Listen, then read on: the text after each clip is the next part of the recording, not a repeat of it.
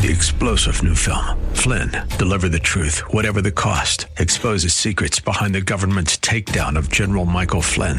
Flynn knew what the intel world had been up to. He ordered the first audit of the use of contractors. This set off alarm bells. He told the truth. He was the most dangerous person for Donald Trump to hire. They had to get rid of Flynn. Flynn, deliver the truth, whatever the cost. Available now. Watch it today. Go to salemnow.com. salemnow.com. Trying to figure out how to be like Christ can be a rather tall order at times. Tough, to say the least. But if God has commanded us to do it, then He expects us to actually do just that. What makes it even better is that He empowers us and gives us the ability to do just that, as we'll see next on Abounding Grace.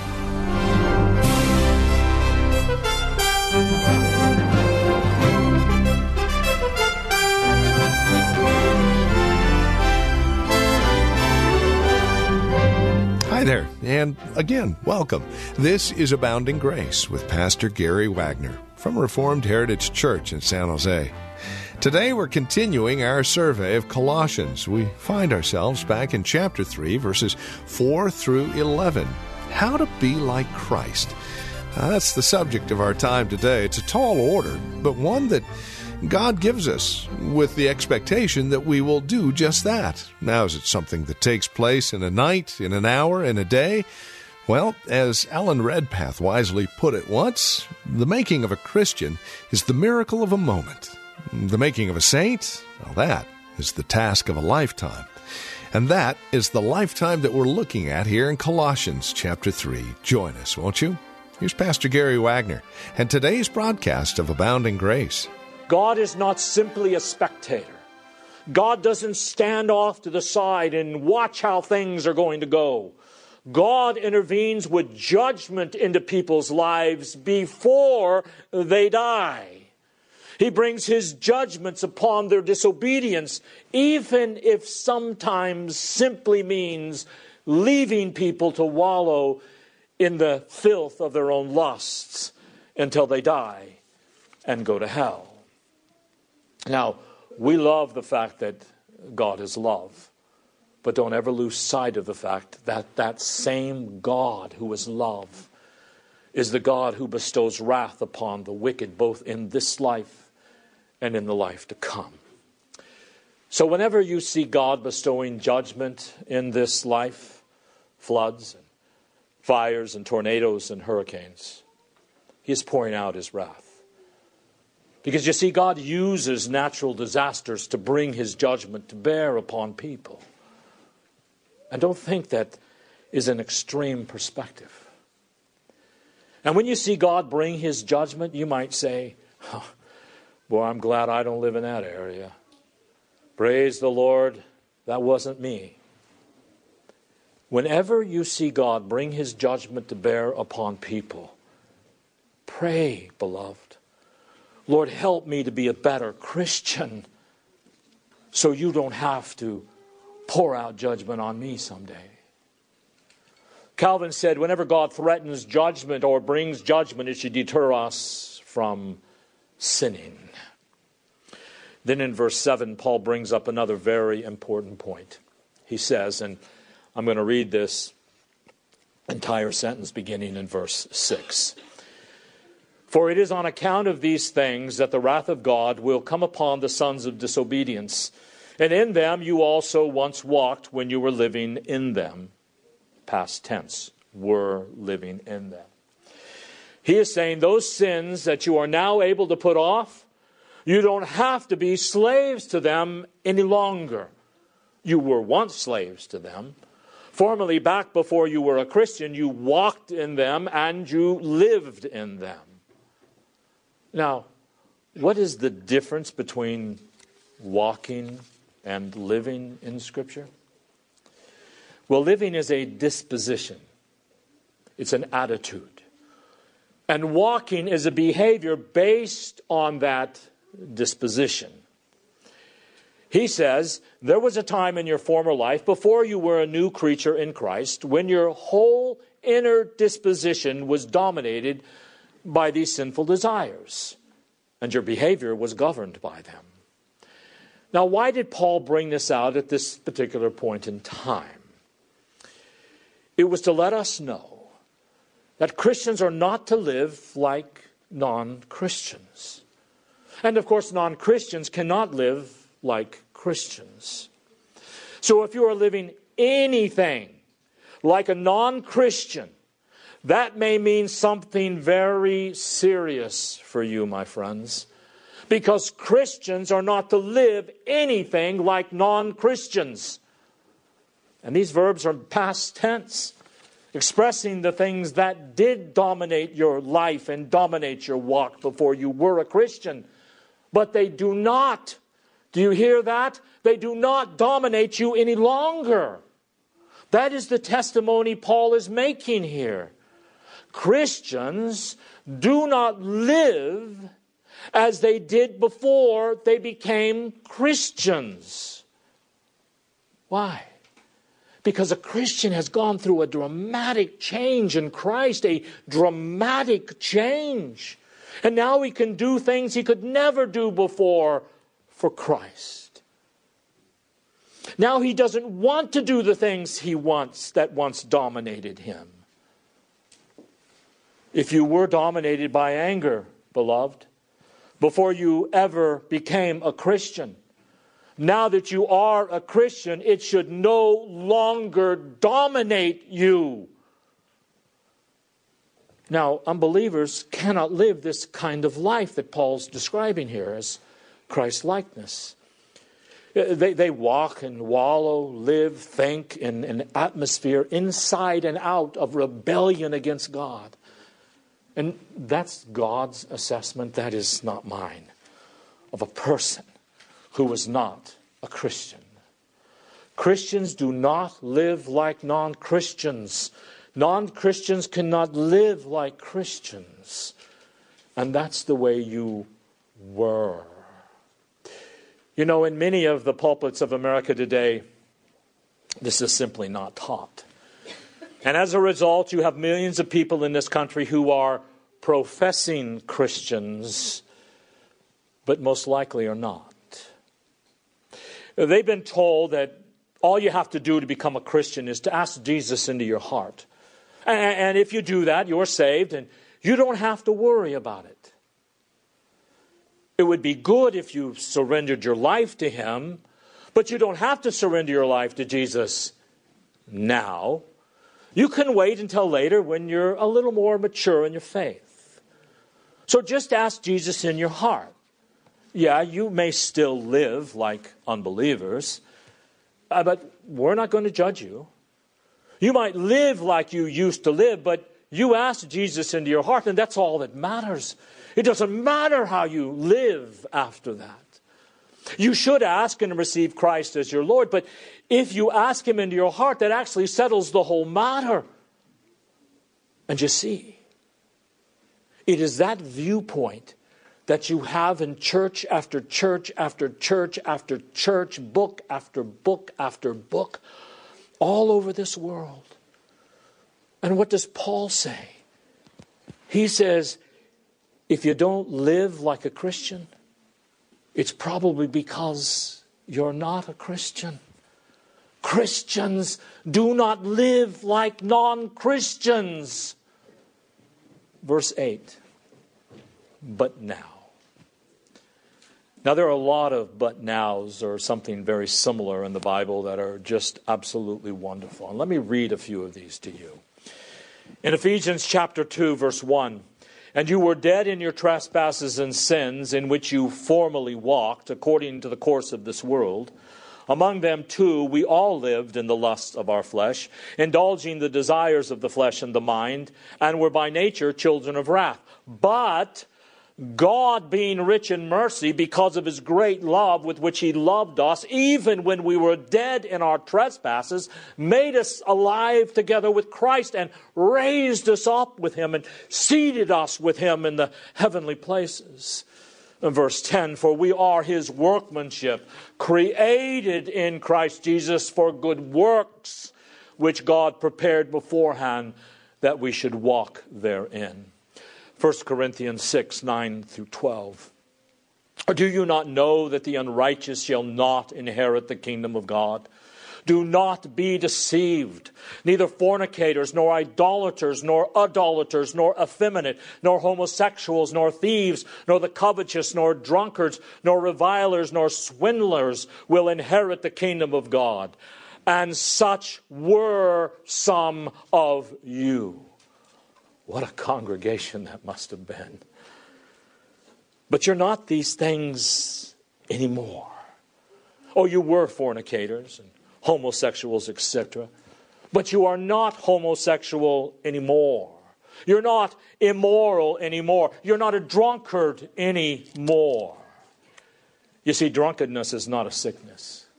It is a sin that you can be free from. We're told that right here. And such were some of you. But you were washed, but you were sanctified, but you were justified in the Lord Jesus Christ and the Spirit of our God. Romans 6:17. But thanks be to God that though you were slaves of sin, you became obedient from the heart to that form of teaching to which you were committed. You see, the Christian has undergone a radical transformation of his life. An extensive change has taken place so that he is not what he once was. The things that once dominated no longer dominate him because of his relationship with Christ. He has power to get victories in his struggles with sin and to move closer and closer to a Christ-likeness. So believers must not only be pure because in Christ they can be pure and put to death those first 5 sins, but believers, because of the transformation that has taken place in our lives, must put to death and avoid that second list of sins. We can and we must. Look at verse 8. But now you also put them all aside: anger, wrath, malice, slander, and abusive speech from your mouth. Do not lie to one another. He is saying, don't do these things anymore. Don't do these things anymore. Anger. The Greek word there means a settled attitude of anger, like a roaring furnace in the heart. There's always this undercurrent of anger, wrath. The Greek word means a passionate outburst of anger, just to blow up like a fire in straw. Malice has reference to evil gossip, evil inclinations in the mind that wants to hurt other people. Slander, abusive words, destructive talk about other people for the purpose of making them look less like what you think they are. If you are guilty of any of these things, you cannot be a loving person. So Christ says, put them to death, because I've given you the power to do so. Then there is abusive speech, obscene language, foul talk, innuendos, suggestive expressions that cover an underlying impurity. It's just not the act of the sin. There is an underlying impurity. These are things we are to put to death. And we can put them to death if we are going to try and be Christ-like, loving people in our treatment of other people. Then in verse 9, having mentioned sins that have to do with the mouth, Paul also adds, don't lie to one another. This is to avoid deliberate non-truths and half-truths and any use of your mouth to deceive or misrepresent for self-love. Avoid giving wrong impressions or distorting the facts to make yourself look good. That if you don't put to death these things in your life, then you are not going to be able to manifest a loving relationship with other people. And if you don't manifest a loving relationship with other people, that shows you are simply not seeking to obtain Christ-likeness from Him who sits at the right hand of God. Then in verses 9 and 10, Paul gives the reason obedience to these commands is possible for the believer. Unbelievers cannot live this kind of life. Unbelievers cannot live a pure and loving life as defined by God. But believers can and should and must. And there is no excuse when we do not. And it is because of what he says in verses 9 and 10. So let's read them. Do not lie to one another, since you laid aside the old self decisively at some point in the past with its evil practices, and have put in the past at a decisive moment the new self, who is being renewed to a true knowledge according to the image of the one who created them. So here is the reason why we as Christians can be consistent with what has taken place in our lives, although not perfectly in this life, and that is, we have put off the old self once and for all decisively, and we have put on the new self. Now, what is he talking about? At some point in the past, that happened to us. Before birth, in the womb, after the womb, somewhere in our past, the reason we can live pure lives and are living pure lives, not perfectly, is because there was something back there in which we decisively put off the old man and we put on the new man. Now, Paul is talking here about regeneration. Re, meaning again, generated, giving life, regenerated. You and I, because of our sins, like the entire human race, are dead in our trespasses and sins. So to be a Christian, God has got to raise you from your spiritual death. He has got to give you a new spiritual life. And that is when you become a Christian. And when that happens, a radical break takes place in your life between what you were before that moment and what you are after that moment. Before that moment, you were the old self. You were an unregenerate person. You were totally depraved. You were dominated by all of those sins that a Christian can repent of, turn and resist and restrain himself from. There was a time in the old self in which you were a slave to sin and death.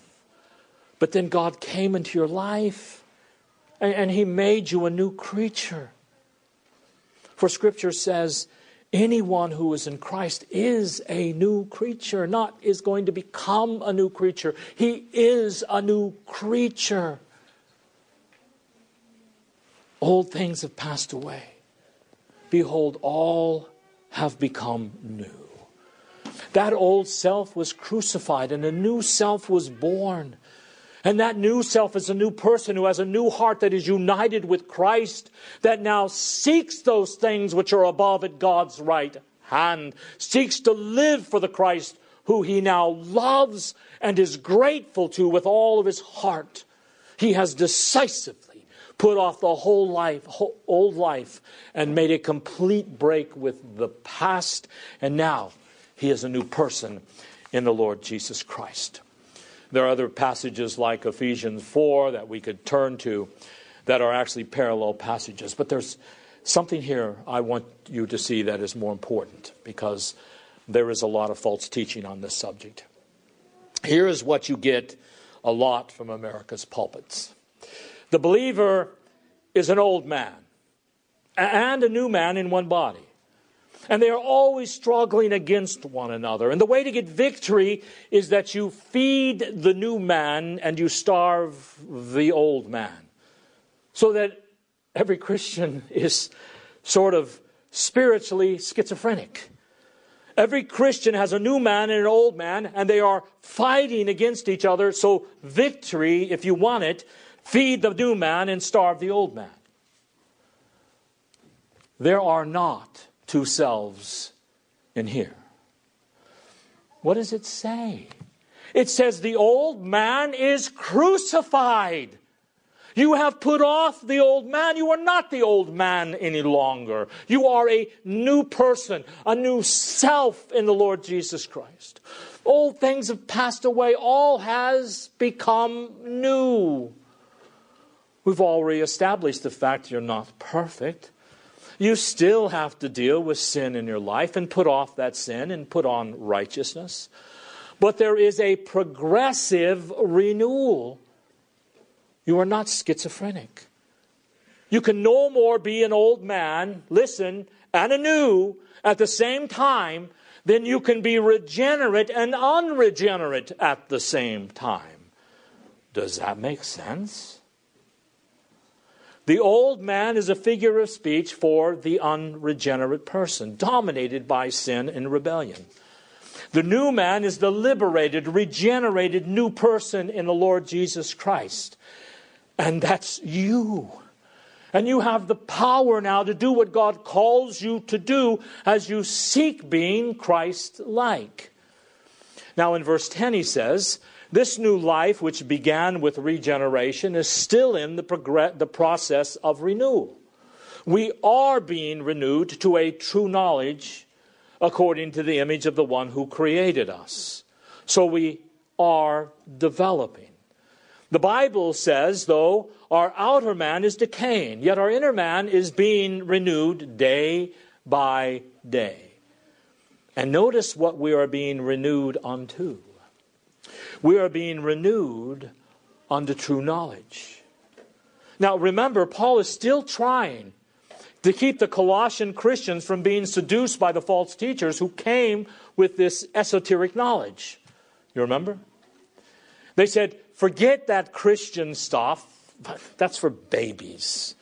If you really want to be superior intellectuals, come with us. And we'll give you these rites and rituals that will enable you to comprehend the universe. But this Christianity, it's for wimps and the intellectually weak. So Paul is dealing with this and he says, wait a minute. You are a new person in Christ now, and God is continuing to renew you every day more and more in true knowledge. True knowledge. Not a counterfeit knowledge. Not an esoteric knowledge, but a knowledge that greatly excels any so-called knowledge offered by the Greeks and the Gnostics.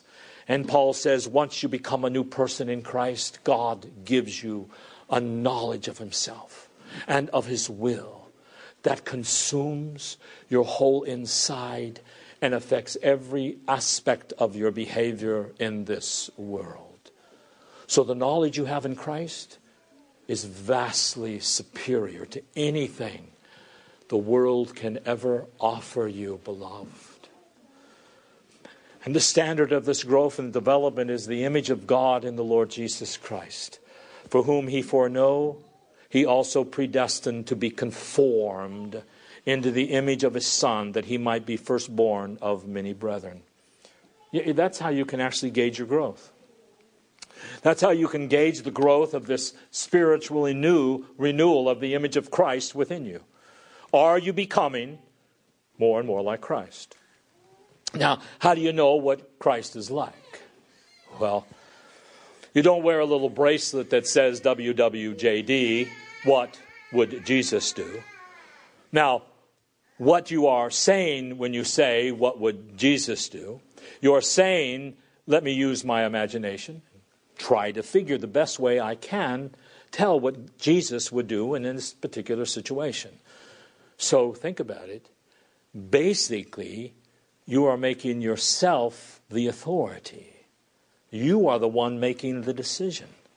You are the one setting the standard. The bracelet shouldn't be, what would Jesus do? It should be, what would Jesus have me do? How did Christ live with other people in the world revealed in Matthew, Mark, Luke, and John? What was the nature of his character? What were the things that characterized his life in this world? Now, what that means is that if you are striving for Christ-likeness, you you are going to spend a lot of time reading Matthew, Mark, Luke, and John. A lot of time. Now, of course, we as Calvinists read Romans, and we love Galatians, because that's what Calvinists do. But Matthew, Mark, Luke, and John are our standard. That is how you can gauge your growth, that you are being conformed to Christ and His character.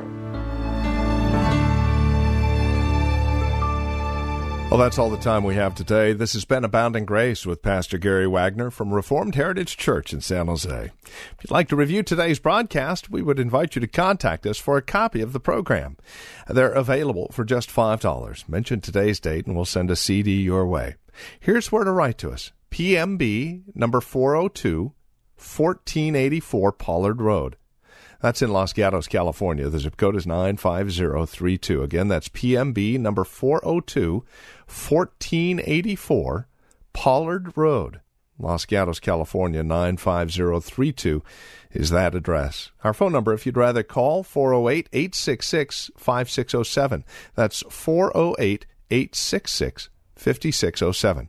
Our website is reformedheritage.org, and if you'd like to join us for worship, Sunday services are at 2 p.m. We meet at the Lone Hill Church on 5055 Lone Hill Road in Los Gatos. Directions at our website, reformedheritage.org, or again, call 408-866-5607. Thank you for joining us today. We look forward to seeing you next time we get together as we continue our studies in God's Word. Until then, may Christ be your abounding grace.